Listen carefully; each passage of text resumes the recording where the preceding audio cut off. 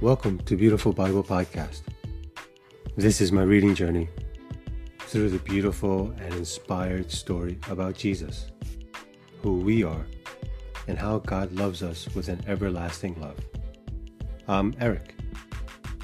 We started 2 Corinthians yesterday, and chapter 4 is where my mind has been hanging out. What I've mostly been meditating on is this incredible perspective that Paul walks through. It's such a single-minded focus on the eternal next.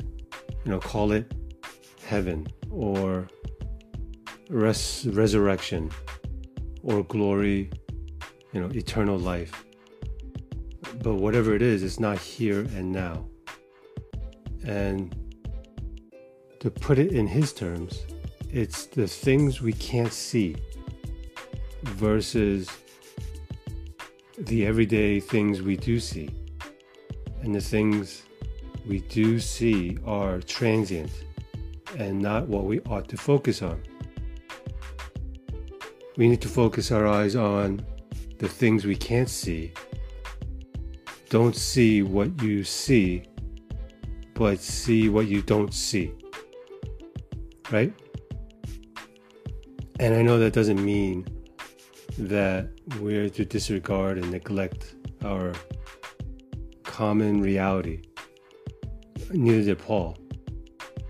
We definitely still have a race to finish, a salvation to work out, love to live. But there's definitely a view on life that is like ultra meta and eternally shaping. Actually, I think that may be more like it. It's the actual shape of reality that in turn shapes our realities as we fellowship with Jesus. So like when Paul wrote about being afflicted and perplexed and persecuted and struck down, these are life circumstances that take on a new shape and view within the shape of Jesus. Yeah? On that note, we're picking back up in 2 Corinthians 5. Thanks for joining. Let's go.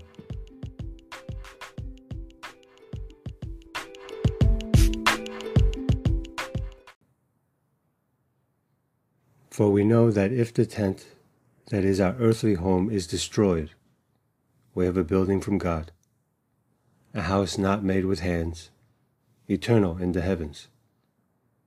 For in this tent we groan, longing to put on our heavenly dwelling, if indeed by putting it on we may not be found naked.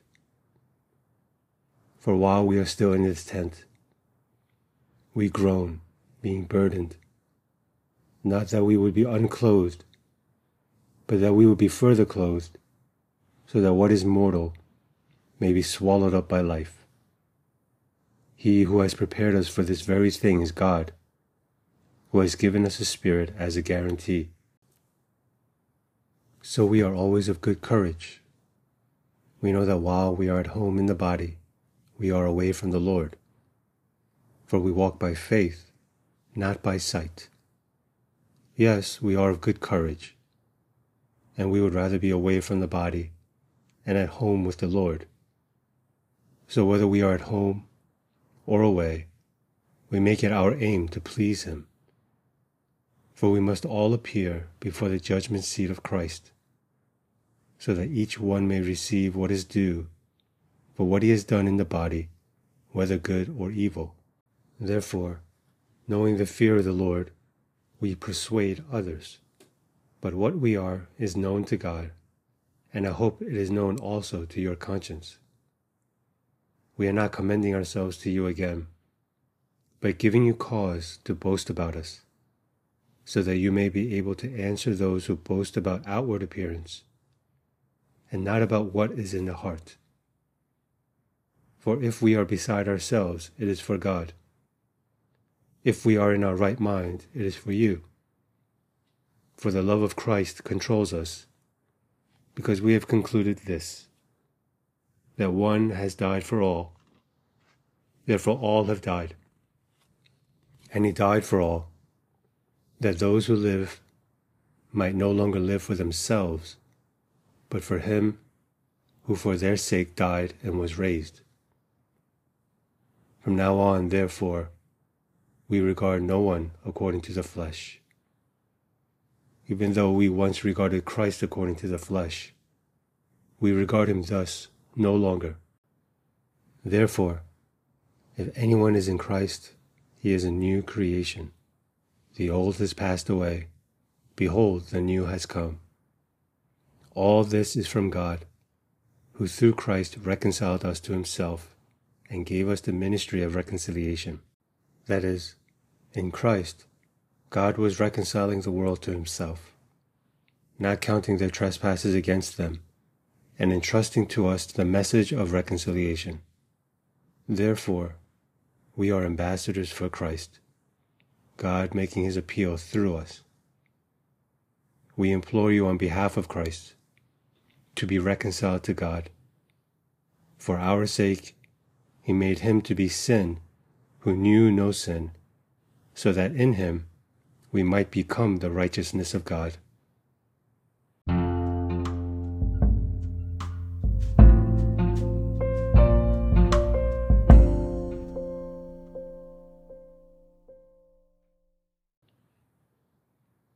Working together with him, then, we appeal to you not to receive the grace of God in vain.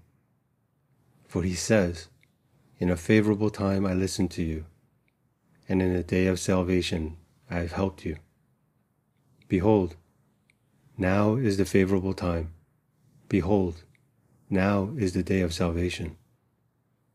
We put no obstacle in anyone's way, so that no fault may be found with our ministry.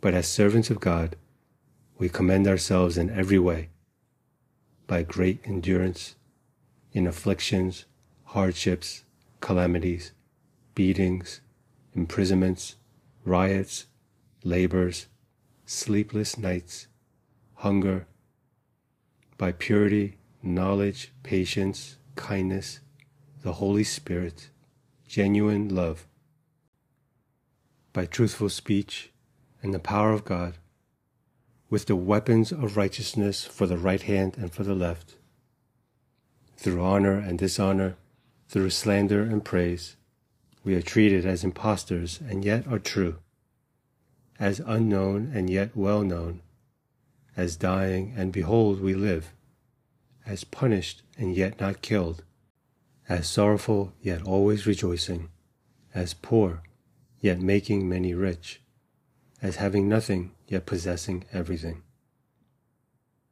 We have spoken freely to you, Corinthians. Our heart is wide open.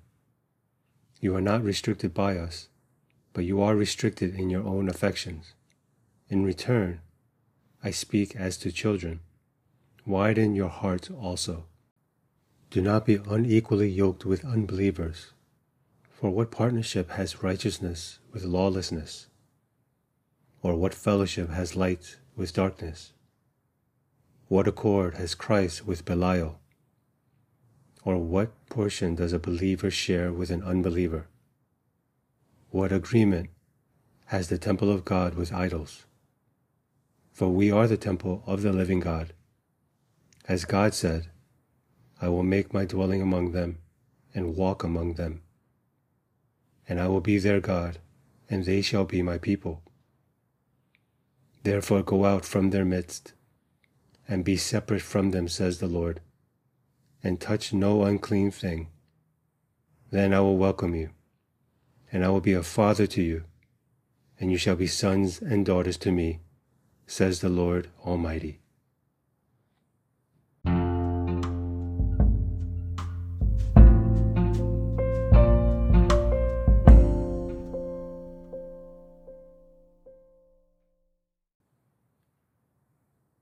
Since we have these promises, beloved, let us cleanse ourselves from every defilement of the body and spirit, bringing holiness to completion in the fear of God.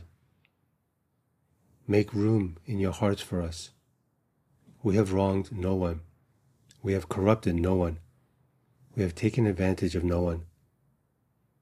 I do not say this to condemn you, for I said before that you are in our hearts, to die together and to live together. I am acting with great boldness toward you. I have great pride in you. I am filled with comfort. In all our affliction I am overflowing with joy.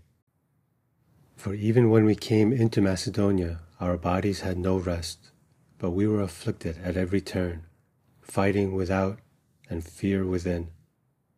But God, who comforts the downcast, comforted us by the coming of Titus, and not only by his coming, but also by the comfort with which he was comforted by you, as he told us of your longing, your mourning, your zeal for me, so that I rejoiced still more. For even if I made you grieve with my letter, I do not regret it, though I did regret it, for I see that the letter grieved you, though only for a while. As it is, I rejoice, not because you were grieved, but because you were grieved into repenting. For you felt a godly grief, so that you suffered no loss through us. For godly grief produces a repentance that leads to salvation without regret, whereas worldly grief produces death. For see what earnestness this godly grief has produced in you, but also what eagerness to clear yourselves, what indignation, what fear, what longing, what zeal, what punishment. At every point you have proved yourselves innocent in the matter. So although I wrote to you, it was not for the sake of the one who did the wrong, nor for the sake of the one who suffered the wrong, but in order that your earnestness for us might be revealed to you in the sight of God. Therefore we are comforted, and besides our own comfort, we rejoice still more at the joy of Titus, because his spirit has been refreshed by you all. For whatever boasts I made to him about you, I was not put to shame. Just as everything we said to you was true, so also our boasting before Titus has proved true. And his affection for you is even greater, as he remembers the obedience of you all, how you received him with fear and trembling. I rejoice because I have complete confidence in you.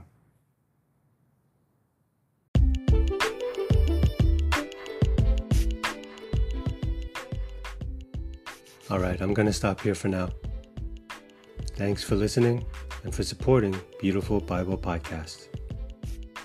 The vision here is to read and meditate on the Bible and to share this experience so that we can know and grow in Jesus together in this life with God. Okay, be cool, be blessed, read the Bible. Peace out.